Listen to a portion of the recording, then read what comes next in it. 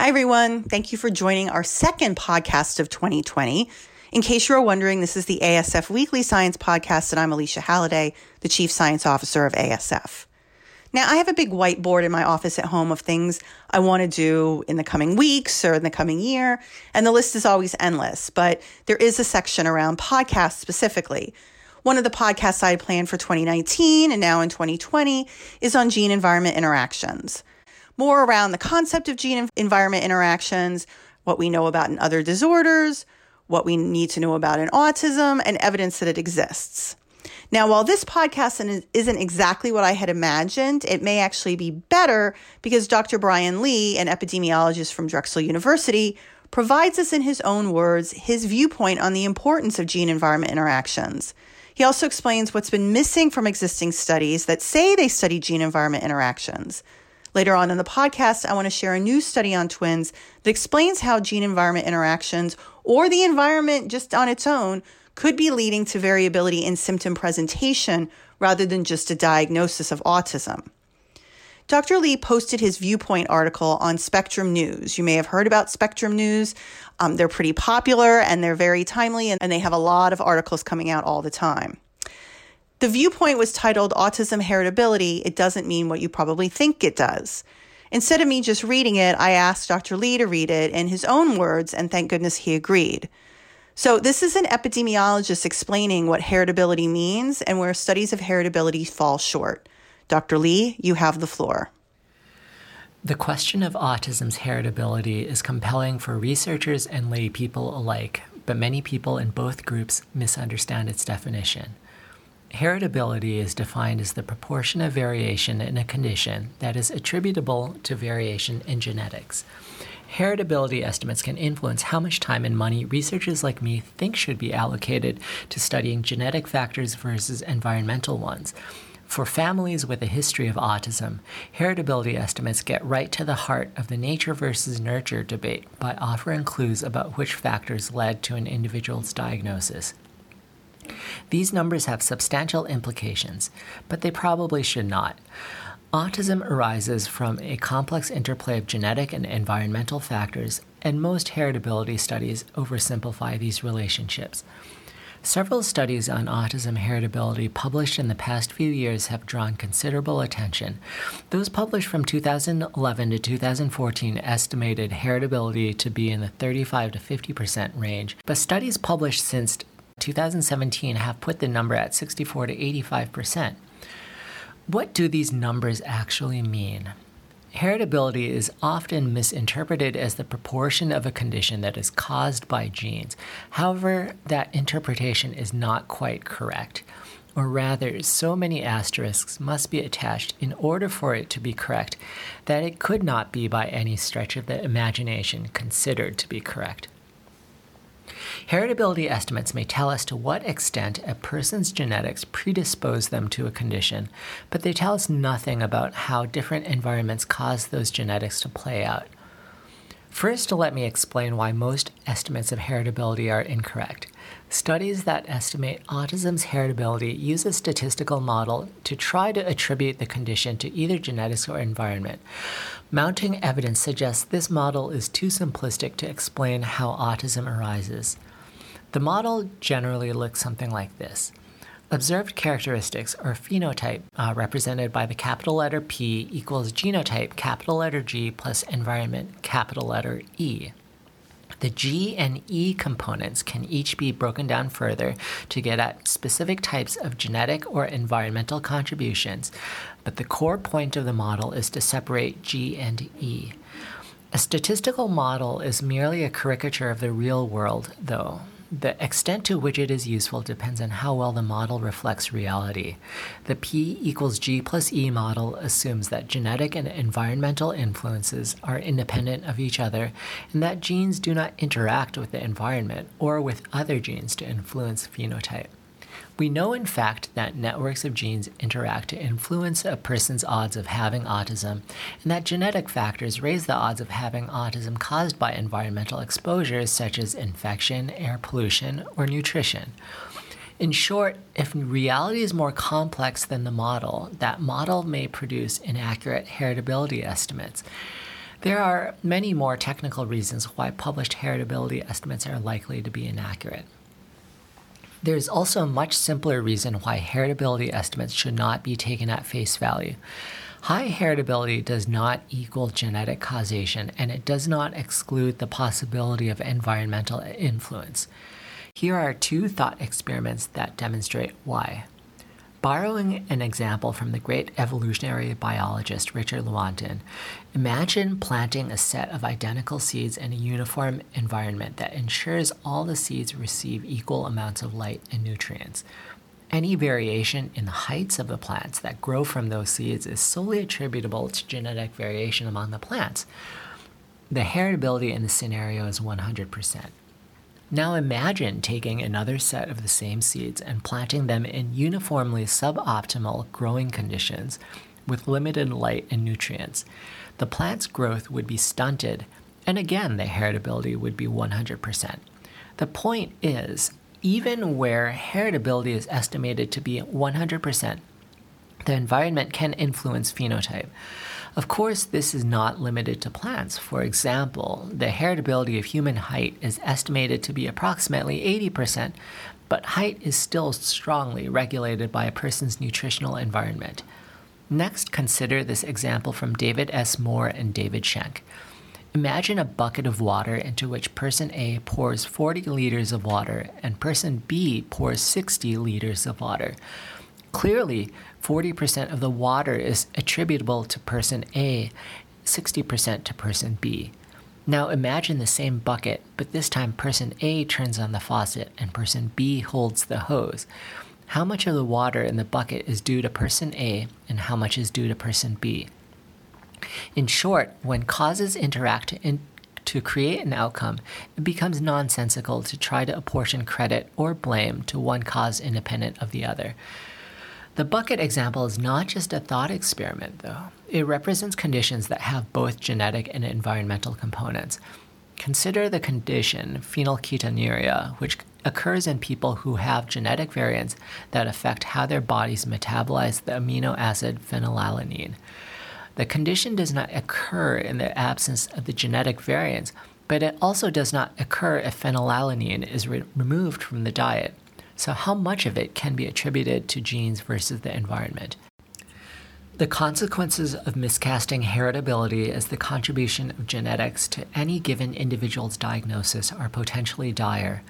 As well as misinforming the public, it could throw funding for research on the etiology of autism entirely into genetic research rather than into how genes and environment interact. This should cause genetic and environmental researchers alike great concern. The search for rare genetic variants that may cause autism has yielded many important findings, but the search for common variants whose influence combines to raise autism's odds has been less fruitful. There are likely to be many of these variants, each exerting only weak effects, which makes them undetectable except in massive study samples. It is also highly likely that many common variants do not exert an effect unless they are present along with another genetic or environmental factor. Animal models that explore genetic factors in the absence of relevant environmental interactions could be doomed never to recapitulate those genetic factors' effects in people. In short, many heritability estimates of autism in the literature are likely to be inaccurate and, more importantly, prone to misinterpretation. Rather than asking, are genes or the environment responsible for autism, we should be asking, how are genes and the environment responsible for autism? Thank you so much for that. And thank you for all the work in putting together this viewpoint and publishing on Spectrum News. I'm going to post the link on the podcast link so everyone can read it in case they missed something. Now, last week I talked about sperm and how autism can be influenced by sperm even before conception has taken place, widening the period for potential environmental exposures. This week, I want to focus on how twin studies, which are traditionally used to show that most of autism is genetic, is now showing that environmental factors play a significant role in symptom presentation. Now, this data comes from the same investigators that showed autism was all genetic in twin studies, so it's interesting to see that the perspective on this data has changed a little bit. Now, using 3 different twin cohorts with almost 300 twins combined, researchers showed again an 82% concurrence of autism spectrum disorder in monozygotic twins. Now, this is across the 3 different cohorts, and the 82% concurrence means that if one had autism, there was an 82% chance the other one also had an autism diagnosis. Now, these monozygotic twins are ones that come from the same embryo, so that initial embryo splits, and they have close to 100% of the same DNA. That also means that they're the same biological sex when they're born. This 82% means that genetics does account for a huge percentage in the diagnosis of autism, but that's not where the story ends. Some of the previous studies looking at twins had used a measure of heritability that Lee just called out for ignoring gene-environment interactions. And those are studies that looked at both monozygotic and dizygotic twins. Dizygotic twins are the ones that start from 2 separate embryos and share 50% of their DNA. However, in this study, they basically looked at how often monozygotic twins who share 100% of their DNA had autism when the other had autism. It didn't include dizygotic twins. And since dizygotic twins only share 50% of their DNA, looking at cross-symptom presentation in these 2 twins probably just introduces a lot of variability to it. If you see differences across 2 dizygotic twins, like who my daughters are, then you're really not going to get to how genetics and environment play a role. So they started with monozygotic twins, both having an autism diagnosis, and how they were different phenotypically, or how their features of autism and their severity of autism was different in each twin. So using a more dimensional test to look at autism traits rather than an autism diagnosis, they looked at these twins and ranked their autism severity for each one. Now, when parents rate autism traits in twins who don't have autism, so forget autism, now neither twin has autism, the parents rate these kids as being very similar to each other. That kind of surprised me. I have dizygotic twins, and let me tell you, I couldn't rate them any differently. But these are monozygotic twins that neither of which have autism. So the parents use something called a social responsiveness scale, and they rank them as being pretty similar. They show pretty similar scores. When they're used in twins and people with autism to better understand the features of autism across the spectrum rather than an autism diagnosis, in fact, the monozygotic twins both with autism scored pretty differently.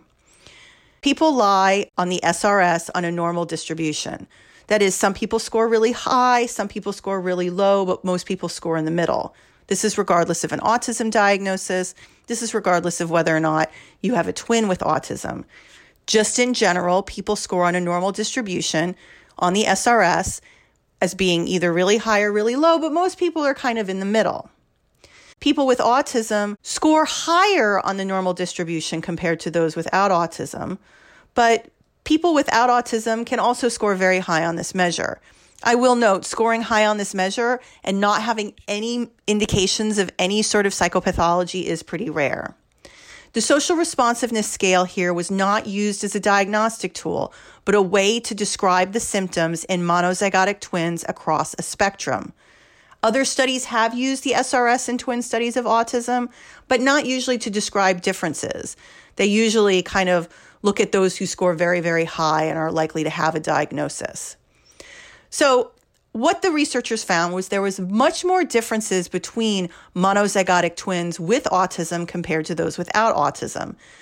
In fact, those with autism were 4 times as different as those without autism. To give you a sense, usually the correlation or the association between non-autism twins is 0.76. So that means the numbers are pretty close together. If one twin shows a trait, the other one shows the same trait. In autism twins, it was all over the place. This association was like 0.3. The actual differences were that one had high scores, the other one had low scores. Some had similar scores, but they don't really follow a pattern the way they do in people without autism. And neither did their autism severity score measured by another tool, the Autism Diagnostic Observation Scale. Again, this is just in monozygotic twins.